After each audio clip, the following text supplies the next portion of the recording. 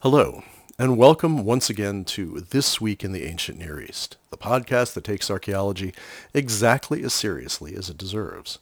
I'm Alex Joffe, director of the Bob and Ray Institute of Archaeology at the University of Southern North Dakota at Hoople. With me, once again, are two academics from real institutions, Professor J.P. Dessel of the University of Tennessee and Professor Rachel Hallett of the State University of New York at Purchase. We're speaking to you today from the Colonel Harlan Sanders Center for Avian Biogenomics here on the beautiful Hoople campus. Today we're talking about new studies that have revolutionized our understanding of everybody's favorite bird, the chicken. Contrary to previous thought, the chicken was not domesticated in Neolithic China, but vastly later, around 1500 BCE in Southeast Asia. From there, the noble bird spread its wings and flew west, reaching Italy by the 8th century BCE and Britain by about the 5th or 6th century. But if this weren't shocking enough, it seems that for centuries chickens were not eaten but kept as elite pets. This raises a whole series of questions like, how could we have gotten all this so wrong, and who was the first person to eat their pet? There. Now it's on. Okay. All right, now that we used up all of our good stuff. I know. What are we talking about? Okay, no, here I have the lightning round. Very simple, very straightforward, very telling. White meat or dark meat? So easy. So easy. Is it? Is it though? It is. It is. Okay, go for it. Let's hear from you both. Which one goes first? Rachel, you go. White meat, clearly. Although dark for the very first time in years, I had dark meat last night, but only because there wasn't any white meat and I was Look at this, I got fountain pen ink all over myself now. Proving that I can't multitask. White meat. Dark meat. Thighs, nothing better than marinated chicken thigh. Or chicken thigh in any way, shape, or form.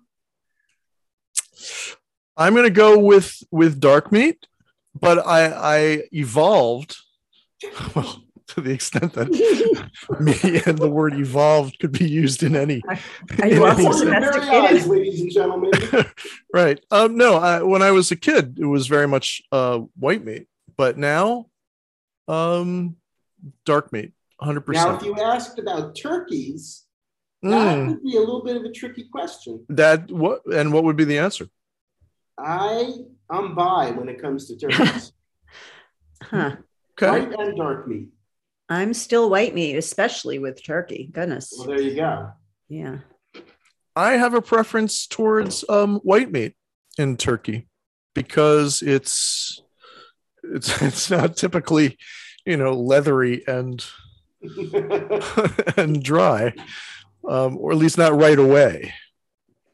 But interesting. Well, and again, for our listener, the only listener out there, you can put this in your psychological profiles of us and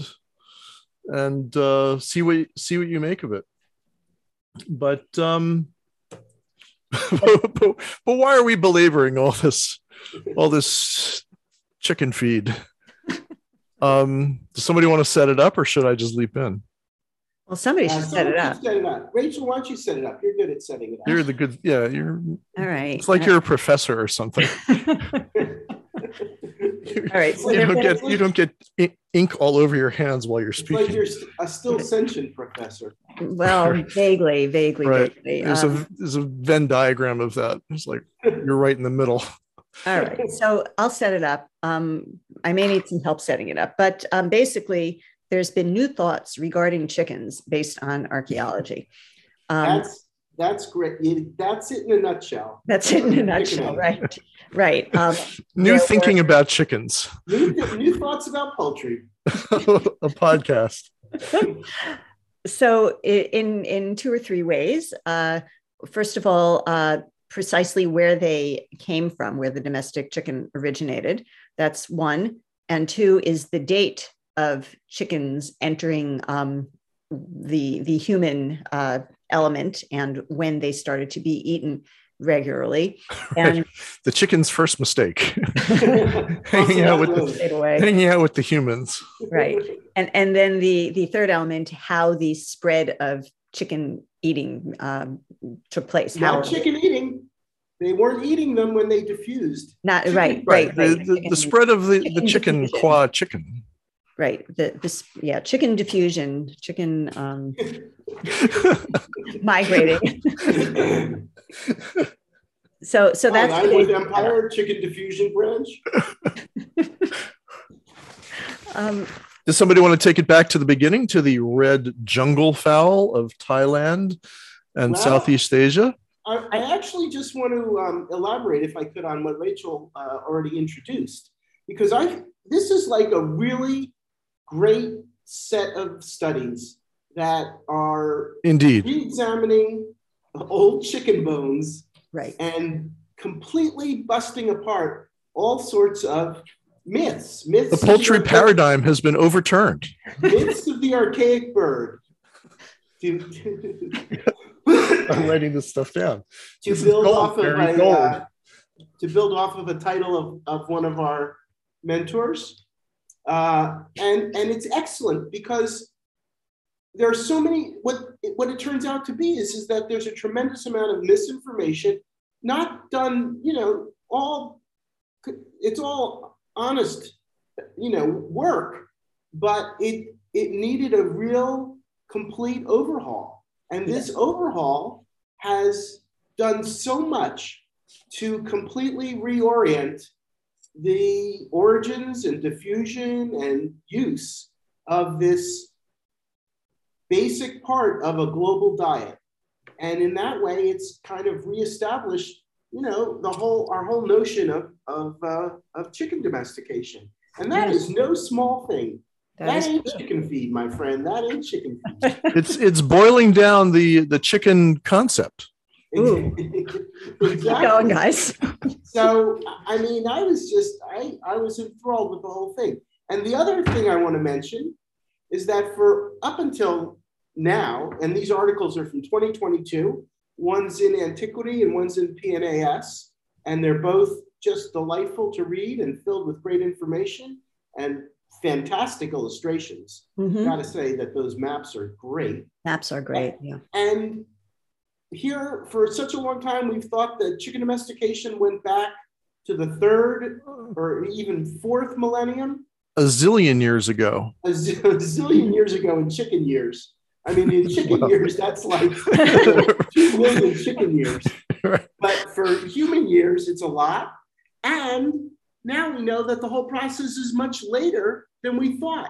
So This is an interesting turnaround because normally science has pushed us backwards. Right. And now science is pushing us forwards, and that's a little bit refreshing.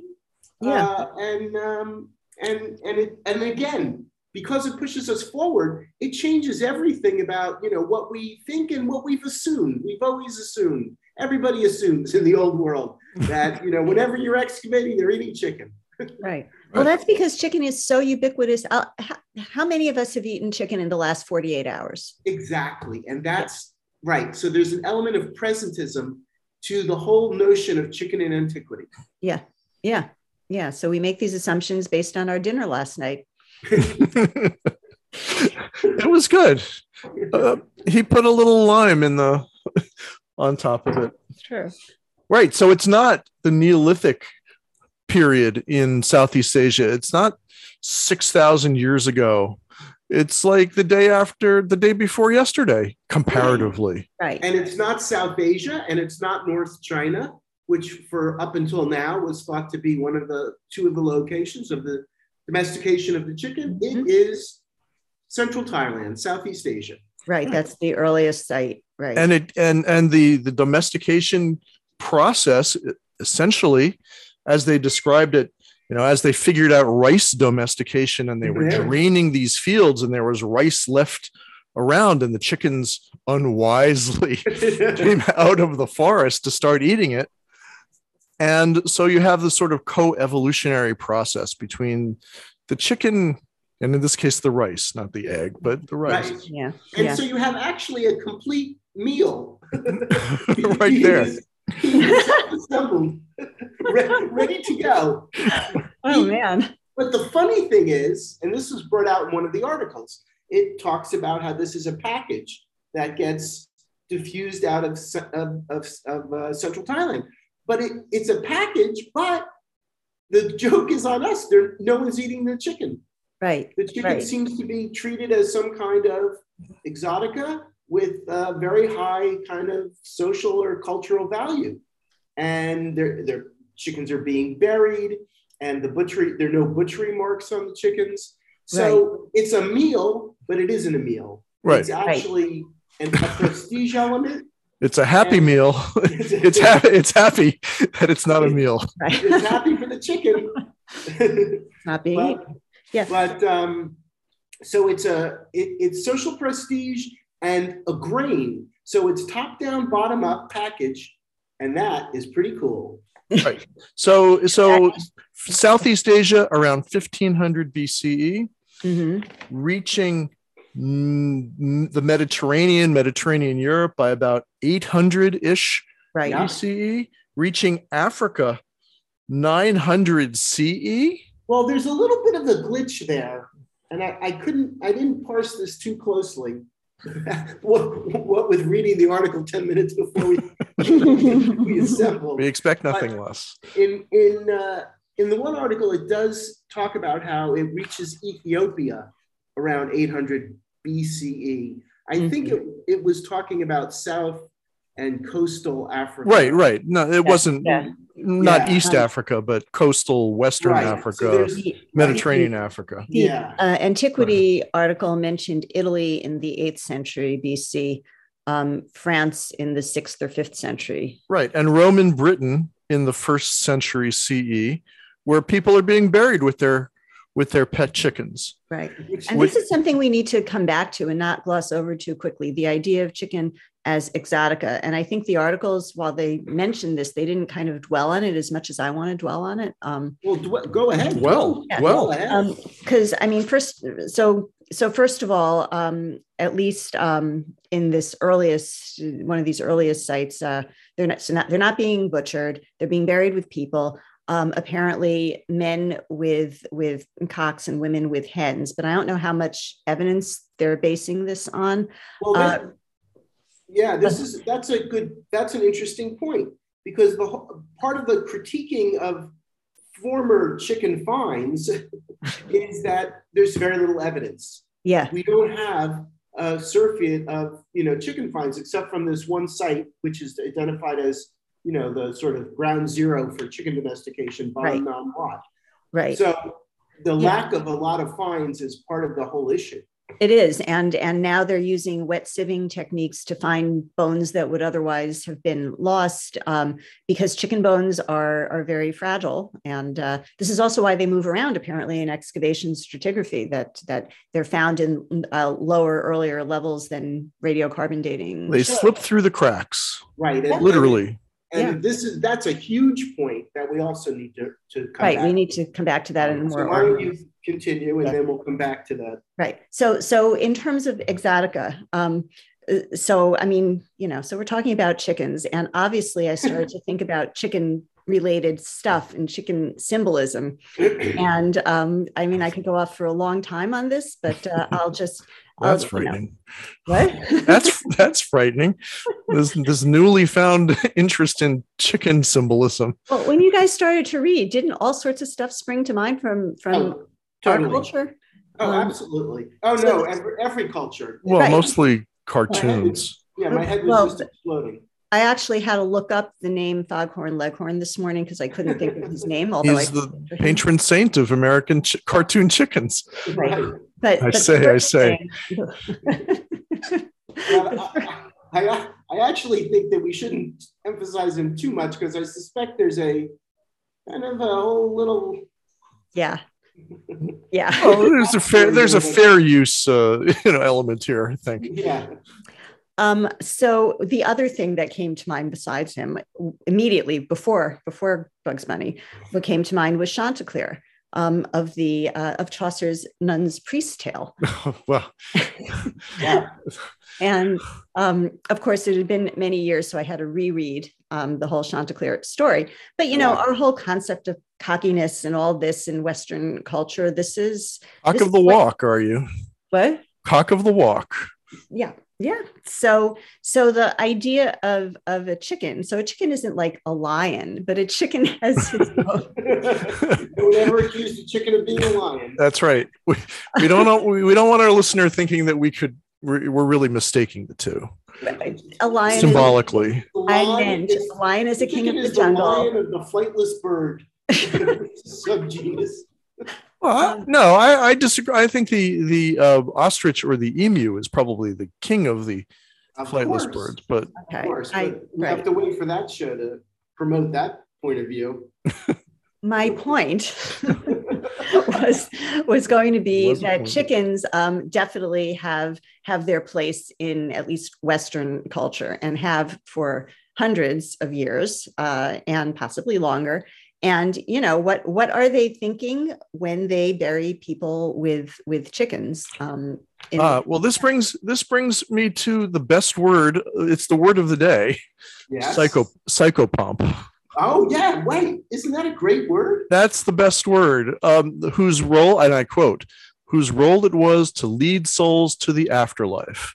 Such a role would have befitted their association with Mercury, the Roman god of communication and travel, to whom large quantities of cockerels were sacrificed at the temple of Ule in Gloucestershire. That's right, and it means that Who no knew? one's really thinking about getting into the afterlife too quickly, because chickens don't move fast. So if a chicken is guiding you, you got plenty of time. Well, that is a good point. Right. And there are lots of cultures today that view chickens in a less purely utilitarian fashion than we do. Particularly all those cultures that enjoy the manly sport of cockfighting. Right. Well, that's a whole big thing. It is. Yeah. Right. I've never partaken myself, but in lots of cultures, that's like a big thing. And the birds are treated like little kings. Well, until they tear each other apart. But I was going to say, until they lose. Right. Right. But that's still, that's the duality. Okay. But that's part of the same sort of personality of, tough fighting, proud birds. And I can also see a proud bird leading, strutting you into the afterlife. I don't know that it wasn't going to be my first choice. I don't know, a lion or something would, but hey, chickens are much more affordable, I guess, at that level. Sure. And I'll say one more thing before I stop. No, say many more things. That for all this rooster symbolism that I've been getting at, chicken symbolism is very different. Or chickens lay eggs, and the egg symbolism. Wait, what? Whoa! Back up there, sister. Oh my God! Wait a minute. Oh man! All right. This is a very science-based podcast, so I want to make sure that we can fully demonstrate ask which this. Came first. Okay. I didn't ask which crossed the road. Then we're okay. Chickens lay eggs. The egg is a symbol of renewal, Passover, Easter, roundness, blah blah. All this. Where do you get round eggs? Ovoid. It's a different type of symbolism having to do with the egg, which is the product of the chicken, but it's not the product of the rooster. Right. That's true. So there is a kind of sex-based differentiation. Yeah. Yeah. So just okay. Now I'm done. Got that out there. No, well, my mind's blown now. So okay, good. All good stuff. I mean, there's so much good stuff. So I want to talk a little bit about how these two studies not only date the domestication of the chicken much later, especially in Europe, but how they sort of deconstruct all of these earlier studies of chicken bones, and they look at the representation of chickens in terms of iconography. They talk a little bit about how chickens pop up in ancient texts, and just a couple of things. One is the recovery bias, and that you've already mentioned, Rachel, and that's really important. Right. This is something that we all came across in our own work, working on excavations in the 1980s, that if we didn't sift, we weren't going to find bird bones, right. We weren't going to find fish bones. So this is an outgrowth of that. Two is the misidentification of the chicken, right? And you certainly can't blame anybody for that. I mean, there aren't a lot of, study collections with birds to begin with. So identifying chicken versus pheasant, things like that. But here, and you've already mentioned this, Rachel, so I'm just going to elaborate on it a little. Please. This whole issue of imprecise dating. Yeah. And that I found fascinating. Chicken bones move around a lot in excavations. Yeah. And in the second study in antiquity, which was really just focused on Europe, they retested 23 bones. Only 5 were consistent with the stratigraphic phasing of the dig. Right. All the rest of them were much later, some of them almost like modern. Right. And so, for instance, there was a chicken bone found in Tiryns in a Bronze Age context, and that chicken bone dated 1,300 years later than the Bronze Age context. Yeah. So presumably it was a late Bronze Age context. So instead of being in the late Bronze Age, it literally dated to, roughly 0. And that is quite the cautionary tale. It's pretty mind-blowing, and it's pretty mind-blowing. Yes. And it certainly speaks to how unbelievably dynamic dirt is, piles of dirt, right, where things move up and down, right, constantly at different rates and different materials, because bugs are moving things, or bugs are digging holes, and animals are burrowing, and things are small and they fall through the cracks. And as plants are growing, and plants are moving, and then they're dying and providing a huge vector for all these bones to trickle down. Right. Again, because chicken bones are light. Let's just make that clear, that a lot of stratigraphic analysis is if you have a heavy chicken bone, please report it immediately. Well, that was one of the outcomes. That was one of the misidentifications. They were finding chicken bones and they were saying, whoa, these are way too big for chicken bones. And then they dated them and they looked at them more closely. And it's like, yeah, they're not chicken bones. They're a different kind of bird. Right. So yeah, right, all of that stuff. Can I just interject though one thing, because absolutely the dirt is dynamic, but lest our listeners forget, when listener forgets, when you're doing archaeology, you can find very cleanly sealed strata, and you can often date things stratigraphically with a good amount of confidence, because not everything moves. Okay. You really, let's not downgrade dirt archaeology too much. No. I just want that to be clear. No. It's acknowledging that we live on a blue ball that is, it's a living thing. And that things really do move, and one good earthquake will shoot rocks weighing 1 million tons up in the air, but it's not even that dramatic as an earthquake. It's just that things move, and that there are sort of like, I think that now chicken bones just get moved into a different category. Like for a long time, sheep, goat, cattle bones, you find them and you just think that they're contemporaneous with everything else. And you just go along your merry way, and you certainly would never see 14, right, a goat bone. Right. But now chicken bones have to be moved into a slightly different category and have to be looked at much more carefully. Right. Like anything else, you really have to look very, very carefully at the contexts and figure out what the level of confidence is in that particular in that particular context, whether it's Right. Yeah. mushy and especially dynamic, or it's something that seems particularly sealed and Right. more static. That's all I wanted to say. Yeah. Yeah, absolutely. Oh, it demands a higher level, a higher skill level, really. Right. And right. And now that we know really where ground zero is for them, now we know that if we're getting chicken bones in the late Bronze Age, something's up. We have to check them. Right. And that they belong, if they're in Southwestern Asia, they belong at the end of the second millennium at the earliest. Which is to bring up a little joke here.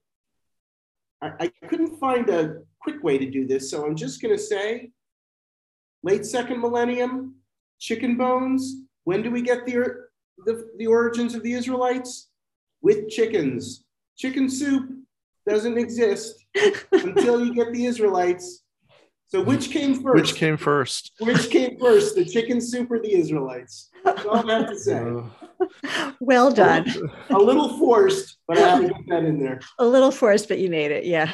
Yeah. Nicely done. I'm going to write that down. We're recording it actually. So. Yeah. So another thing that I found fascinating, and this we know in lots of other I don't know what, aspects of archaeology, which is the very traditional, very orthodox nature of most human societies, right? So the wheel gets invented, but wheel-made pottery takes a while to sort of become adopted by lots of different societies. So, and in Mesoamerica, they have the wheel, but it's only used as a toy. When the Spanish come and introduce the wheel writ large, traditional Mesoamerican potters don't adopt wheel-made pottery for hundreds of years. Here we have a case in Britain where the chicken is introduced, and it's introduced and used as exotica, social prestige, and it doesn't become a food for 700 to 800 years. Yeah. And that to me was another one of these, whoa. Right, that's a shocker. That's a shocker. Yeah. You're looking at easy animal protein, not on the hoof, but on two scrawny little legs. Right. And all they're doing is worshiping these damn things, whatever they're doing with them, and for 700 years before someone says, hey, they're cheap, there's millions of them. Right. Put that in the pot. Yeah, exactly. Right. Well, so, I mean, this is an interesting thing, which I don't think we can answer, which is, how do you do that? How do you go from this is a ritual special thing, beast, whatever, to let's eat it? I don't know if beast is the right word. It's a little beast. Yeah, sort of little. It's kind of a Napoleonic thing. These tiny little, strutting. Right. Maybe that's why they were afraid for 700 years. I guess that's strut. But now, who was the first person to put the chicken in the pot? Right. And was he hailed as a hero, or was he burned as a heretic? He or she. And she. And this is the thing that gets me. So in one of those early Bronze Age or Bronze Age contexts in Thailand, chickens are being buried with presumably elites alongside domesticated pig, domesticated bovine, and domesticated dog. Presumably, they're eating pig and bovine, as well as obviously having some kind of prestige associated with them, and they're being buried. Right, and having a relationship with the dog. Right, and they have but they're not eating dogs. They're not eating, but but they're taking that dog out of circulation when they die. Right. As a pet. Yeah. And so what I want to know, and this again comes to the point of underrepresentation, are chickens like dogs, or are chickens like bovines and pigs? In other words, they haven't found chickens with butchery marks, but that's not to say chickens aren't, that the chicken bones with butchery marks aren't out there. Right. So I want to know, are they eating the pig? I would presume yes. Are they eating the bovine? That I don't know. Is it just a traction animal? Is it just for milk? Right. So I would like to know, honestly, are there no examples of butchered chickens? in Bronze Age Southeast Asia? Is that really the case, or is it due to underrepresentation Right. of the species? That's a very good question. And we know, because the articles concentrate on the fact that it's hard to find chicken bones. It's hard to find chicken bones. Right. If you're finding them through wet sieving, you're not going to find every bone, and you're not going to find entry marks. And here we can get into a bit of presentism. And here I speak only for myself. When I eat chicken on the bone, I'm nibbling away on some of those bones. Some of those nice, crispy little bones coming off the grill, or, some of the soft bones. So maybe they're not represented because chicken bones have marrow in them. Marrow is, of course, something that everybody, wants, is coveted. So maybe those chicken bones are being consumed. Maybe they're being, boiled in soup. And by the end of the process, the chicken bone is just there's not too many chicken bones left. Only a dark meat liker would have come up with this. Yep. Yeah. But you're right. You're absolutely right. When did people start eating eggs? Well, that's a really good question, because that we're really never going to have archaeological evidence for. No, we're not.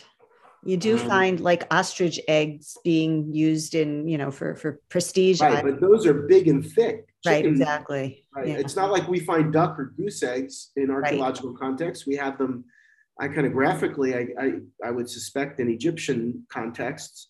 Right. But yeah, and there was that note, and I forget which article, but maybe the Antiquity one, about how it's not until Roman imperial times, not Roman Republic, but imperial times, that both chicken and egg are being consumed in mass quantities. Mm-hmm. So here we have, and then that's kind of also an interesting economic, social, cultural thing.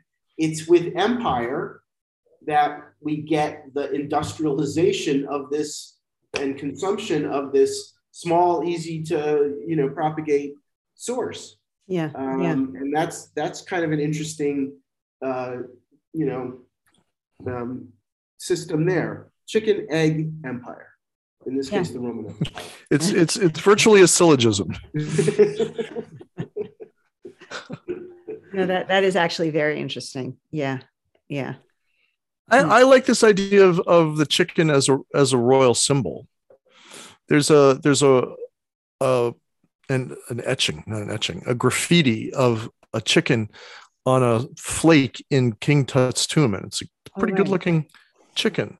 And then there's a very famous seal, an Israelite seal, 8th century or something, of a rooster with somebody's name under it. And then there are other iron-age seals from Syria.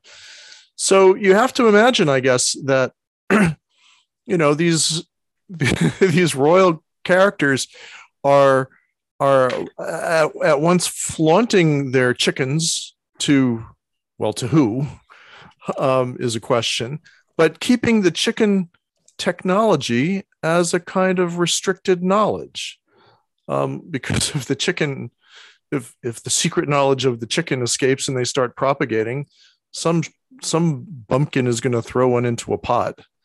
Well, I would think before you even get to that, I think that if you've got stoner priests and a rod and chickens, I gotta believe that those royal chickens, those fancy chickens have a short shelf life.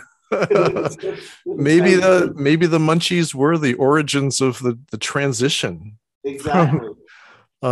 Yeah. Well, the other thing that in my very, very limited research before we podcast, the Hebrew Bible does not really talk about chickens at all. Exactly. But the New Testament does. Yeah, and the lack of chickens in the Hebrew Bible, I think, is really telling about their not being consumed, but they're not being, maybe these royal chickens or these chickens on seals and things like that are a little bit outside of the prescribed, because they're not supposed to be. Or maybe they're just associated with the royal establishment, so they're being ignored by prophets and others who are very opposed to royal ideology. But then why would they be picked up in the area where you do have priestly writing I suspect maybe it's because they don't want to emphasize any animal as being, in any kind of hierarchy. Maybe, or maybe they just really weren't that important and weren't worth writing about.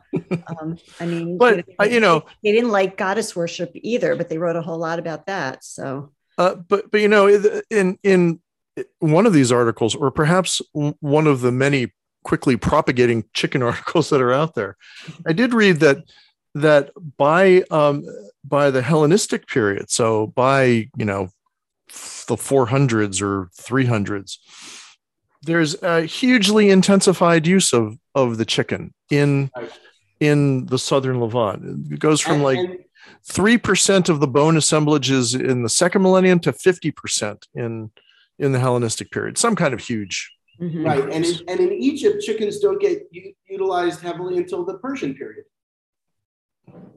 That's a good thing too. So eventually they are making the shift that you mentioned, Rachel. They are going from prestige, social, currency to chow. Right.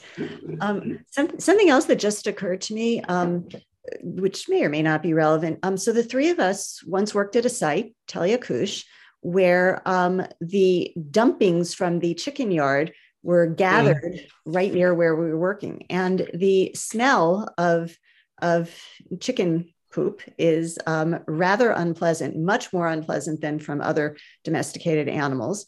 And that's kind of I think that's kind of a subjective. Yeah, all right. Do you not agree with me?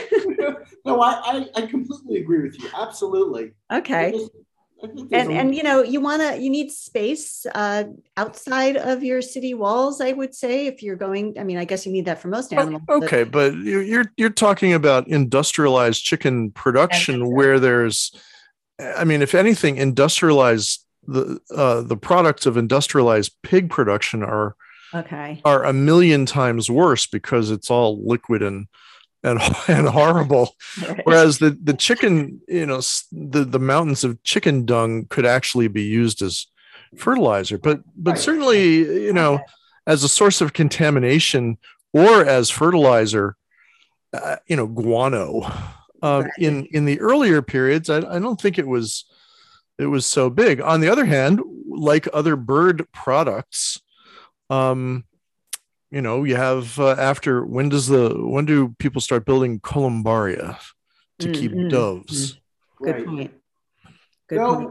And I'm sorry, go ahead. No, I was just going to say, maybe I'm thinking on the wrong scale. I should be thinking about like homesteaders with chicken coops, not industrial size. Right. Or in Brooklyn, keeping chickens is quite fashionable. Right. But the issue about columbaria is interesting because there are domesticated birds, or they're not actually domesticated, but things like ducks and geese are undoubtedly being manipulated and used.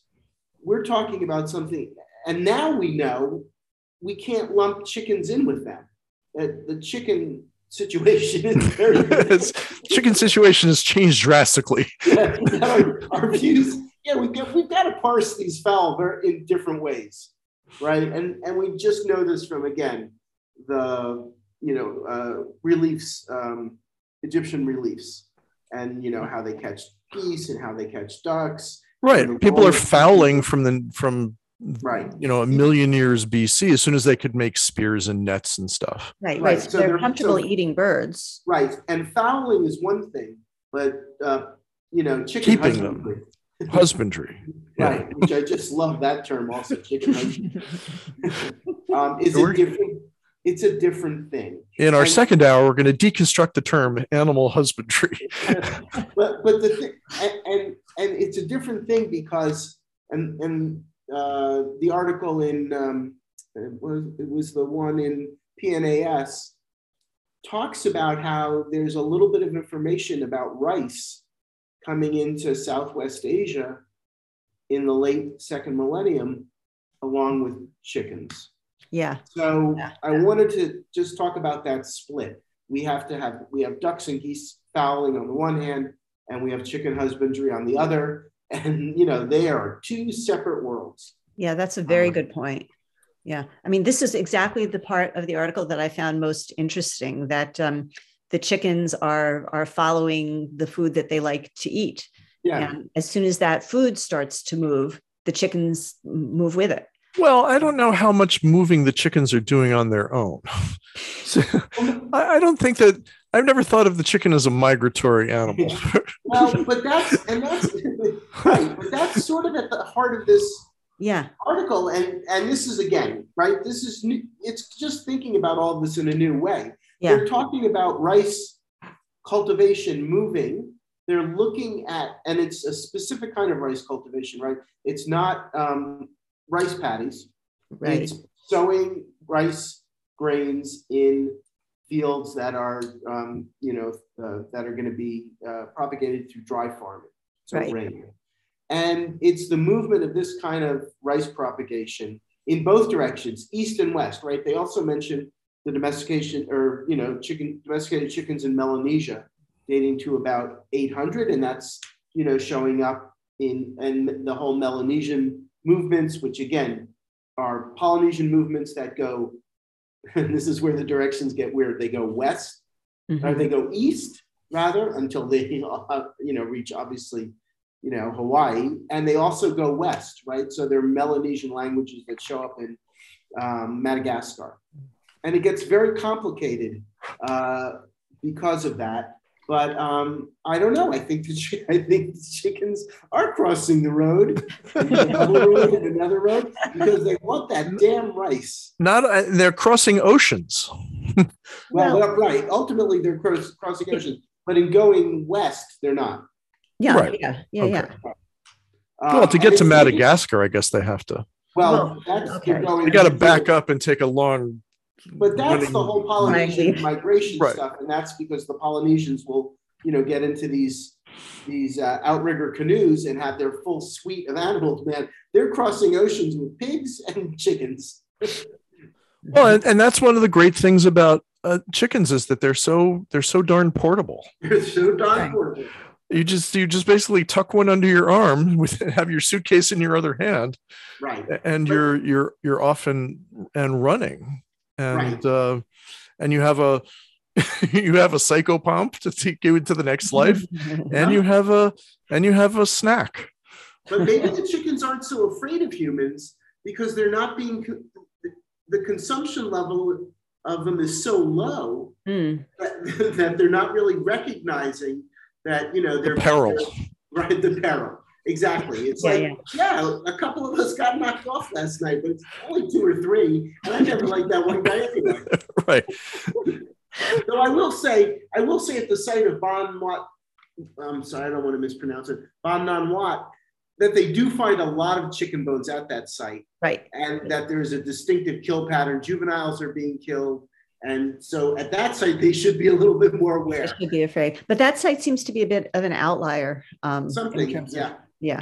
And that might just be because of the careful excavation. Right.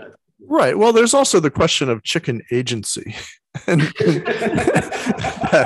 that we don't want to overstate.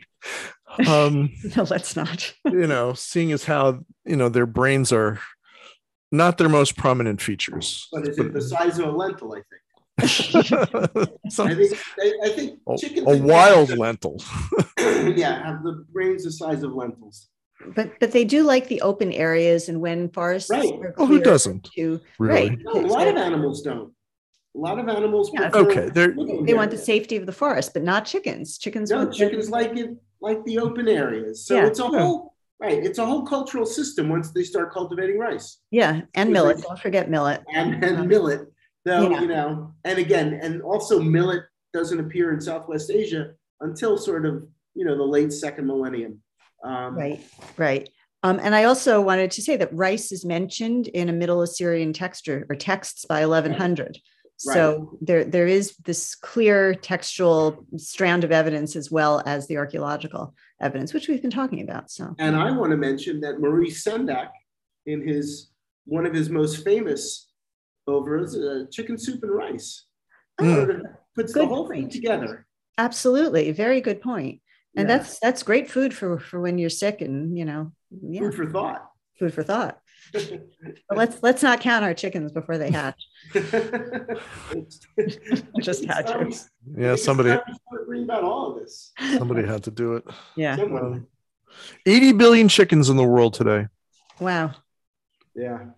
So Well, another less every day, right? Or Well, we'll make more. It's like Right. Doritos, yeah. Well, now it is sure. But yeah, that's the brilliance of the chicken, is that it's sort of self-replicating, and it's but now, like any other crop, it's extremely sensitive, and they're monocropping. There are over 500 different varieties of chicken in the world. Right, and that's something I wanted to mention. Fancy chickens.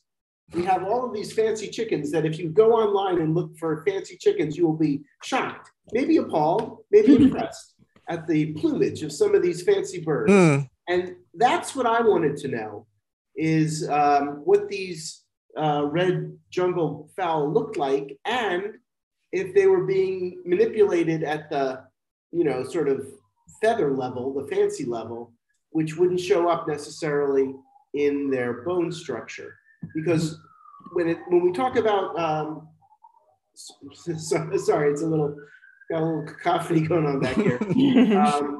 When we talk about fancy birds, I think then you can that's a chicken you might want to follow into the afterlife, one of these incredibly plumed and beautiful looking chickens. Yes. And there could be a lot of social prestige in that. Right. That's the kind of You can't eat that. Look how beautiful that is. Right. Exactly. Right. Well, that brings us back to sort of the beginning of this that we were talking about before, the symbolism of the rooster. Look how juicy it looks. Look at its. Well, No, it's beautiful. Stop it. Don't talk like that. But I don't think they were juicy. And well, probably not. Get into this, but they kept talking about how they're small, and right. So maybe for quite a while they weren't. Just wasn't worth it. It wasn't worth it. Yeah. Cornish game hens. What the hell is going on here? Cornish game hens. It's the chicken police. But but they're eating pigeons, right? They're eating pheasants, so they're used to eating scrawny birds that don't have a lot of meat on them. Right. So there aren't a lot of non-scrawny birds that you could actually get your hands on. And you wouldn't want to mess with an ostrich. Definitely not. Definitely not. Yeah. Just want to steal the egg and run as fast as possible. Right. Right. And that's probably why ostrich eggs were such prestige items. Does anyone eat ostrich today? I guess somebody must. Oh, yeah. I don't know. I mean, it's one of the exotic, when you go to these, there's ostrich meat and, the whole thing. It's lean, it's better for you, it's this, it's that. Yeah, ostrich and all of these kinds of things. I don't know about emu, but ostrich you can definitely get in the United States. The dodo. I don't think. I think the ship has sailed on the dodo. The most delicious of the giant birds Right. that we'll never know. Yeah, giant birds and humans don't go well together. Right. We tend to overexploit them. Yeah. Well, so maybe no. Go ahead, please. No. I was going to add something completely irrelevant, which is, and I was just looking it up, but I couldn't find definitive. I've heard that chickens were once considered parv, and I believe there's at least a Talmudic study, discussion about it. Right. So, but chickens ended up as meat, and you know what? Eggs are parv. Right. And so, in other words, so close to to chicken parmesan. Right. So close. Neither. I'll just get this in. Neither fish nor fowl. Sort of. But no, the classification, how humans have classified chickens. That's kind of what I was getting at. No, that's a very good point. Social laws. As a beautiful thing that we're going to make a mosaic of. Hold still, chicken. No. Show me your other side is your better side. Final words? Final thoughts? Best way to cook a chicken? My final thought is eat no chicken. I don't know. Smoke them in a smoker. Mm, There's, or grill there's them. we'll Smoke grill and 'em. grill. yeah, there's too much to say. You can fry them. There's so many good ways. I mean, honestly, a chicken And, stew. and that's one of the great things about the chicken is that it's almost infinitely malleable as long as you don't eat it raw. Because there's that one guy at the beginning. Yeah. Oh yeah, it'll be fine. Yeah. Chicken sushi. No. Well, that's actually another thing we should have mentioned, that chicken can more easily be contaminated by modern standards than red meat. Right. We want to go on record as not encouraging our listener to eat raw chicken. Right. No, Did you all know that there's a dish called chicken Charlemagne? No. No, What's in it? But I know what song Alex is going to bring up now. It seems to be a pan-fried type of chicken with vegetables. And that's one thing we didn't talk about is the coevolution of cooking technologies with particular ingredients, with especially proteins, as I think that's a different podcast. Dr. Joffrey's putting his mortarboard on. All right. Any other final thoughts, Alex? You maybe. Useful and delicious. That's what I aspire to be. just like the noble chicken that will lead us into the next life. Nice. Okay. And with that, shall we end? Yeah.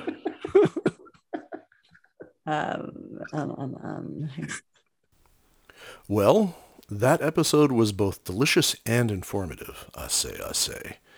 So we'd like to thank Erez Dessel for our theme music. Look for him performing around the Chicago and New York areas. We'd also like to thank our sponsor, Krakatoa Fried Chicken, the only place to get chicken slow cooked over a lava dome. To get in touch, leave us a comment. Send us an email, that's what they're called, emails, at thisweekintheancientneareast, it's all one word, as you know, at gmail.com, or send us a postcard at P.O. Box 1177, Boston, Mass. 02134.